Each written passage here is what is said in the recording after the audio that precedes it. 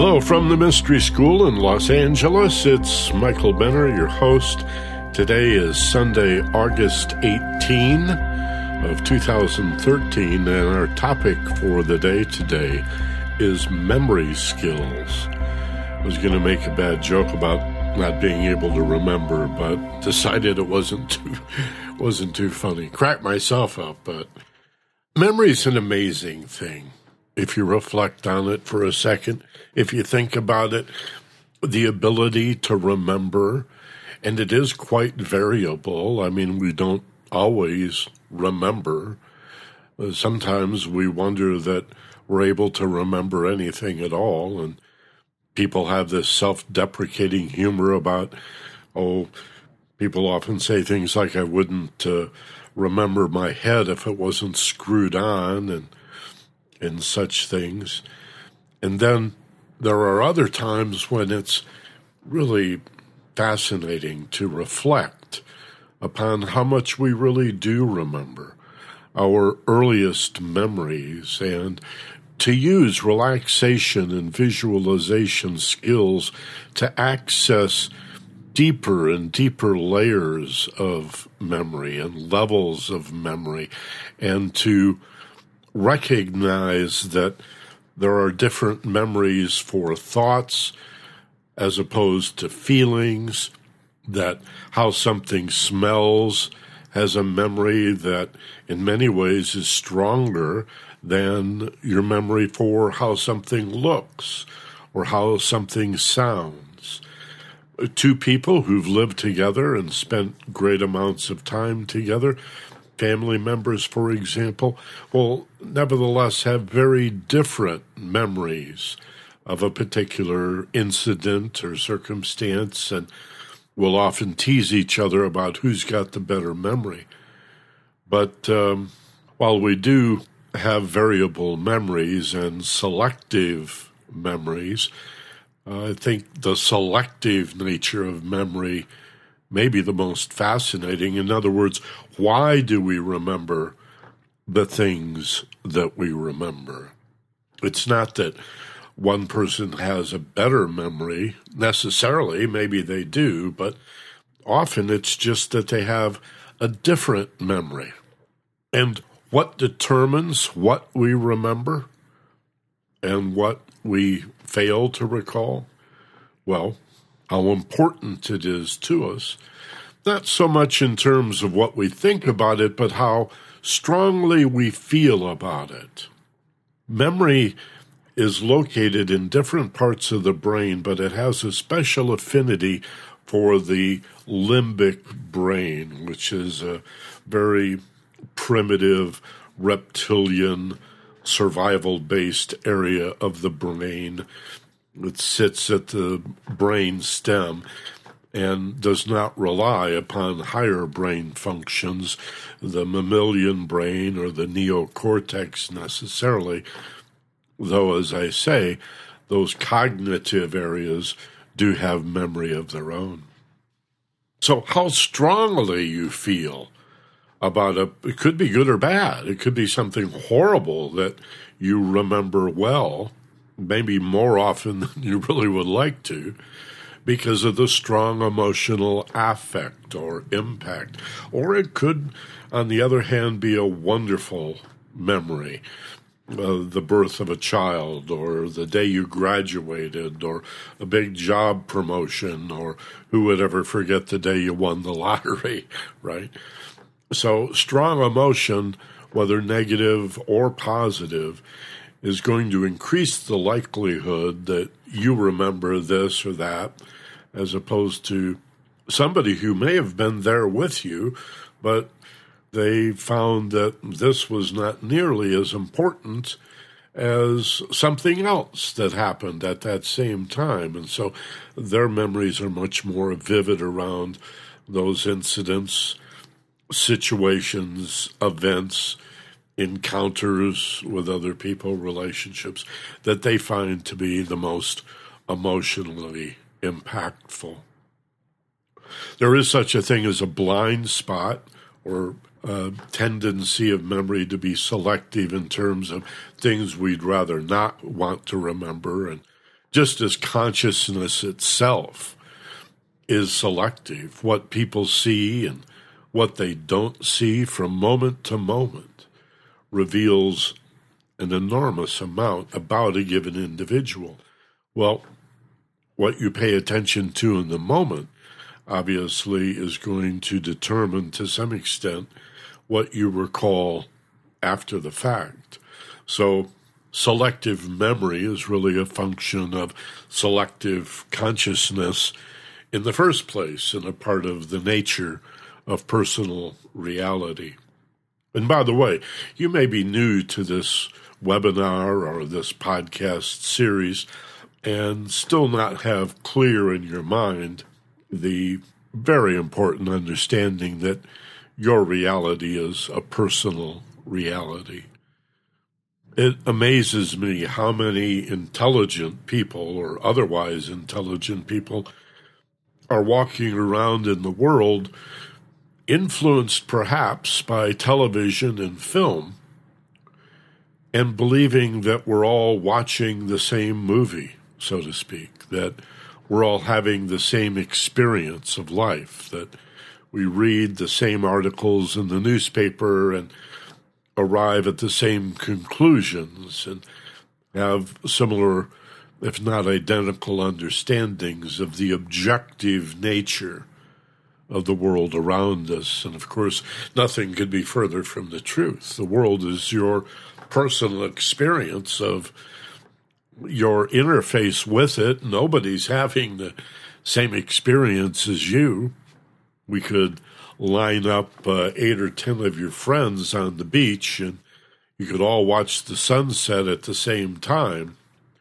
And I assure you, you're going to have 10 very different and unique experiences of the sun going down from the point of view of sitting on the beach that afternoon.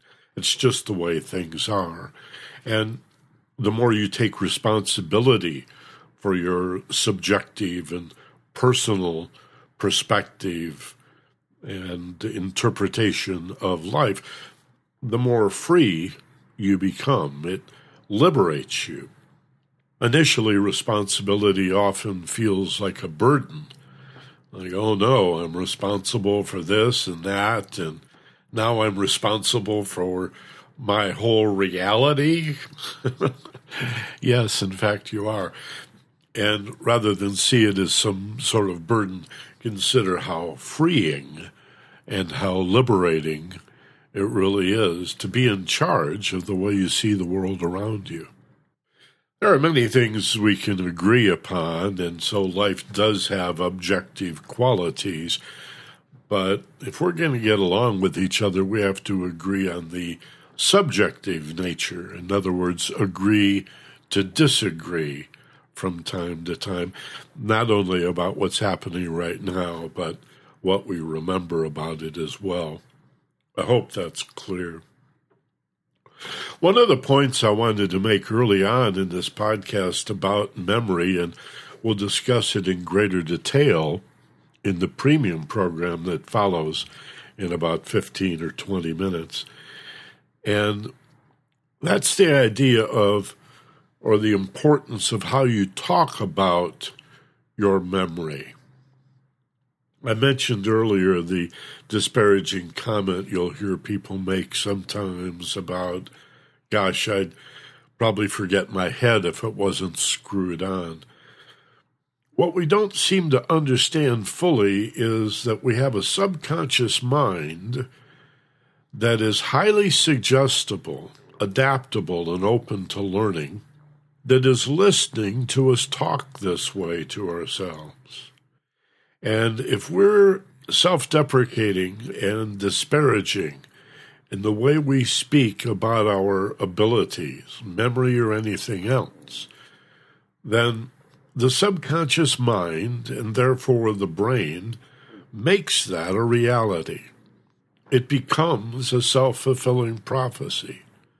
So if, simply said, your comment to be a falsely modest person is to use a bunch of self-deprecating and disparaging humor, so-called, and boy, have I got a bad memory. Man, I got the worst memory in the world. I have to write my name down or I'd forget it. I'll tell you, sort of a Rodney Dangerfield, straighten your tie.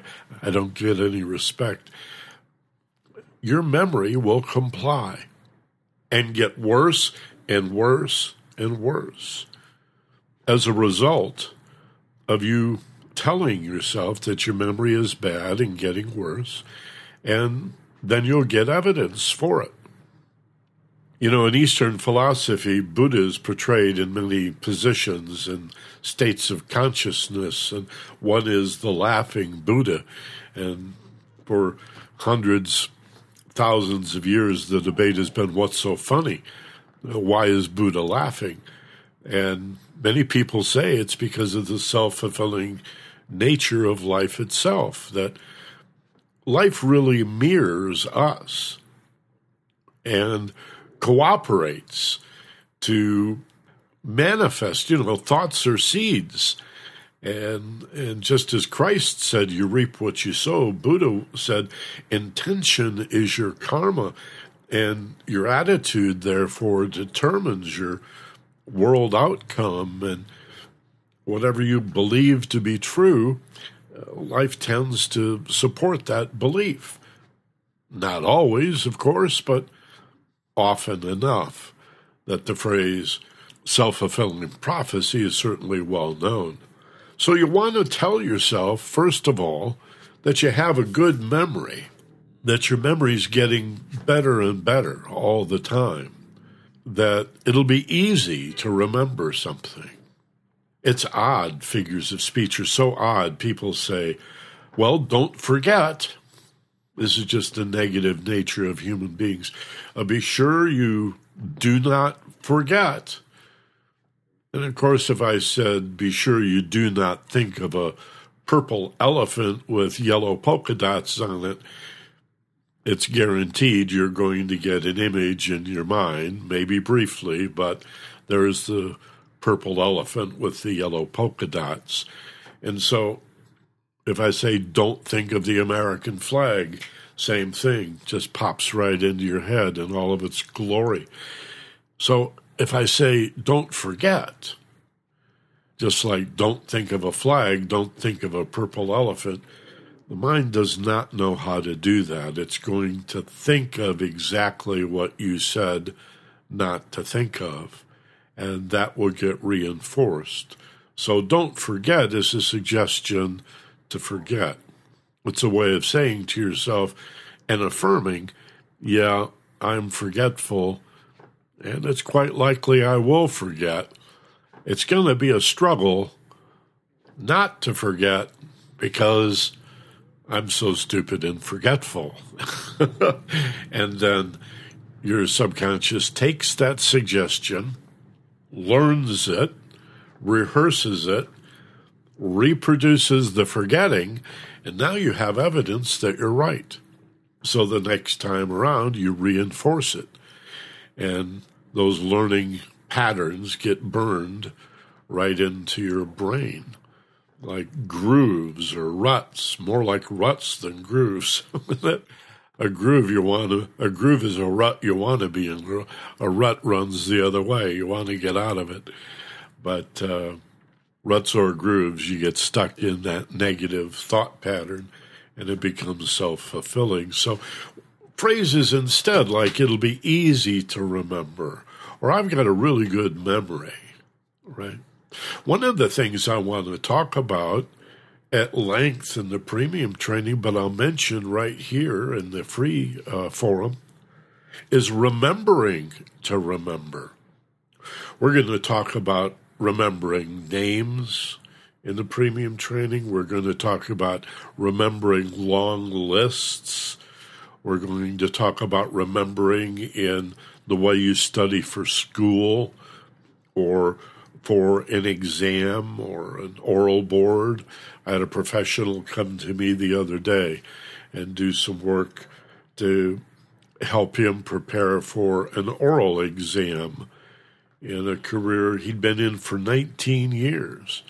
And he was very good at what he did, but He had to meet with his board of 3 people who were going to test him and quiz him to see if he was the best candidate for a promotion.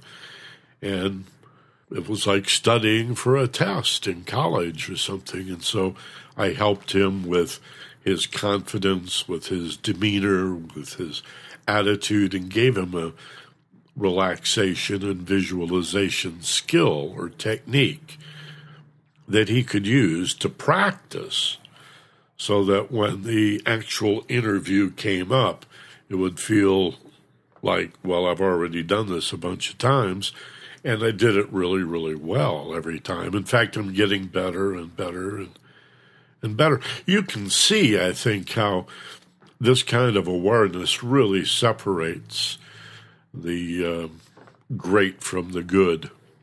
And if you want to go, as Jim Collins said, from good to great, if you want to make that leap, this is one of the concepts you're going to have to get clear, the importance of affirming your skills and your talents, believing in yourself, and using guided imagery, sometimes called visualization, in states of deep relaxation, to practice, to rehearse, and to accelerate the learning process. Very, very smart thing to do.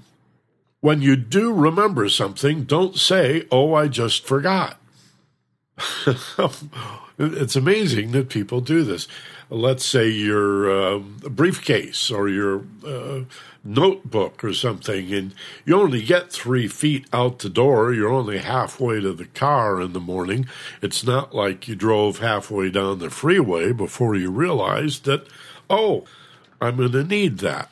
And you run back into the house, and somebody meets you on the way in, and you say, "Yeah, I forgot my notebook. I forgot my briefcase."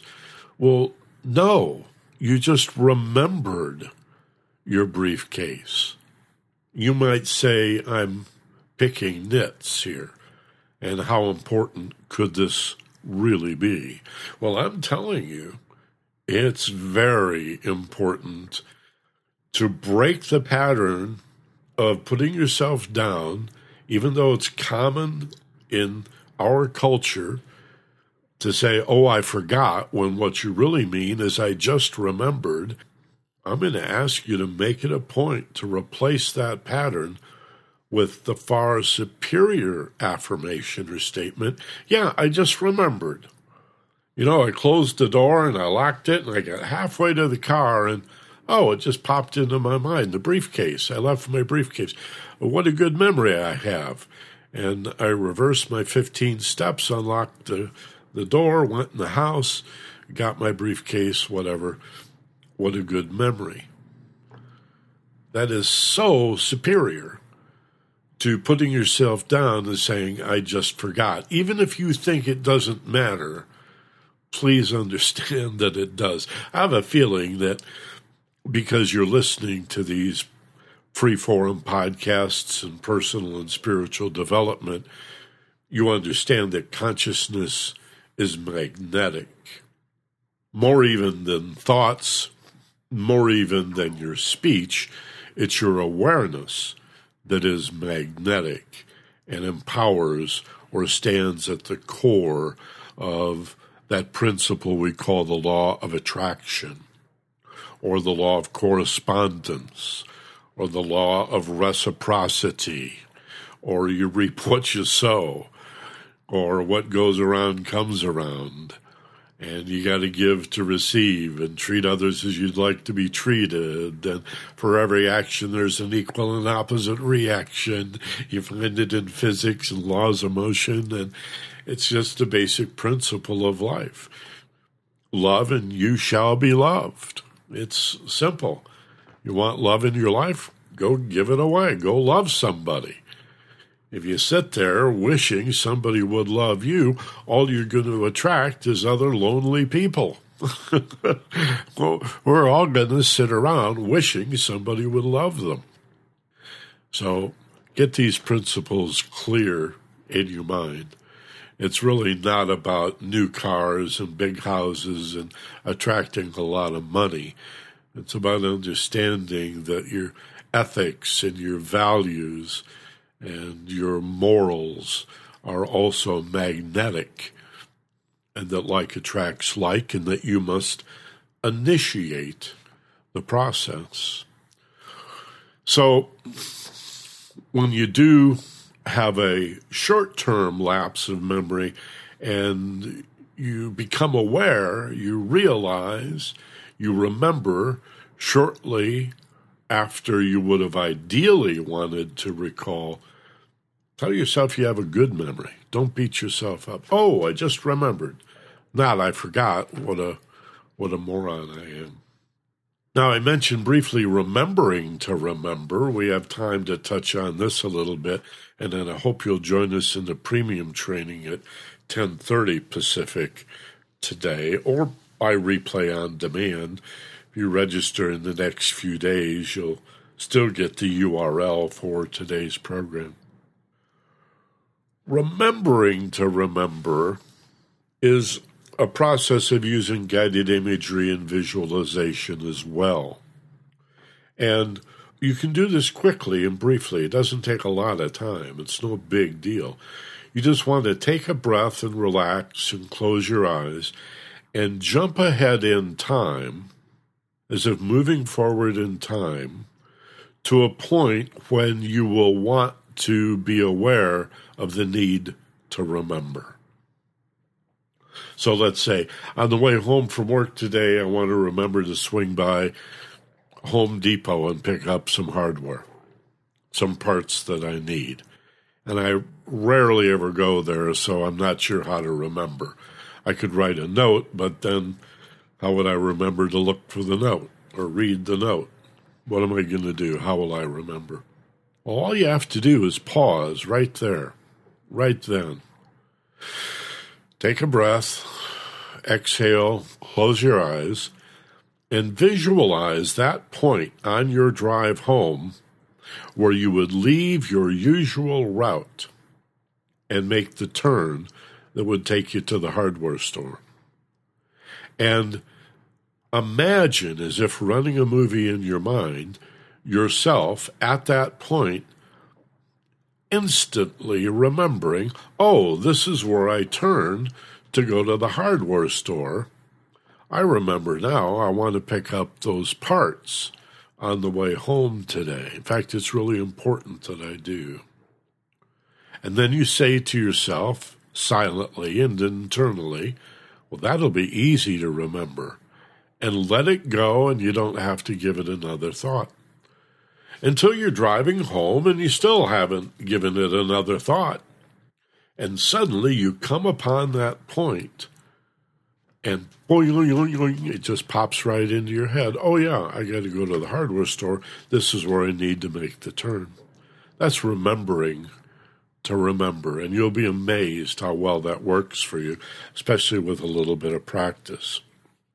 Now, again, memory, this is a very long lesson, and if you want tools for remembering lists, and I'm going to teach you how to remember 1, 2, 3, up to 10 items without fail, how to have a perfect memory. You can go to 30 or 100, but even if you could do 10 or 15 without fail, quickly and easily, I'll give you a clue. It's visualization. We'll teach you the memory peg technique in the premium training. Also, how do I remember names and associate names with faces? Some people admit readily, gee, I'm really horrible at that. And then they'll say it out loud, and then they get, yeah, that's right, worse and worse at it. Well, how can we turn that around and say, I'm really good at remembering names and associating names and faces? We'll talk about how to do that and a little bit about study technique and performance anxiety. These are accelerated learning skills that we discuss, but not nearly enough. Everybody can benefit from this stuff. So I hope you've enjoyed our free-form presentation. I don't have time to check the feedback or to do a alpha process, but I wanted to shoehorn in a lot of information. Hope you'll understand. and we're going to reheat the coffee and in 3 minutes join everybody at the premium training. If you're not yet enrolled, you can do so for one class, a 13-week quarter, or a full year at our primary website, theagelesswisdom.com. After the W's, theagelesswisdom.com. Just click on webinars and premium training. You can sign up with your bank card in 60 seconds. And the thank you page and a confirmation email also will have the URL and password you need to join us in about 2 or 3 minutes. So we'll see you over there. Of course, this program is podcast and available through our website as replay on demand, and that's true for the premium training as well, perpetually available by replay on demand. So listen live when you can. Thanks a lot for being here. As always, be gentle, love life, and take care of each other. This is Michael Benner. So long from LA.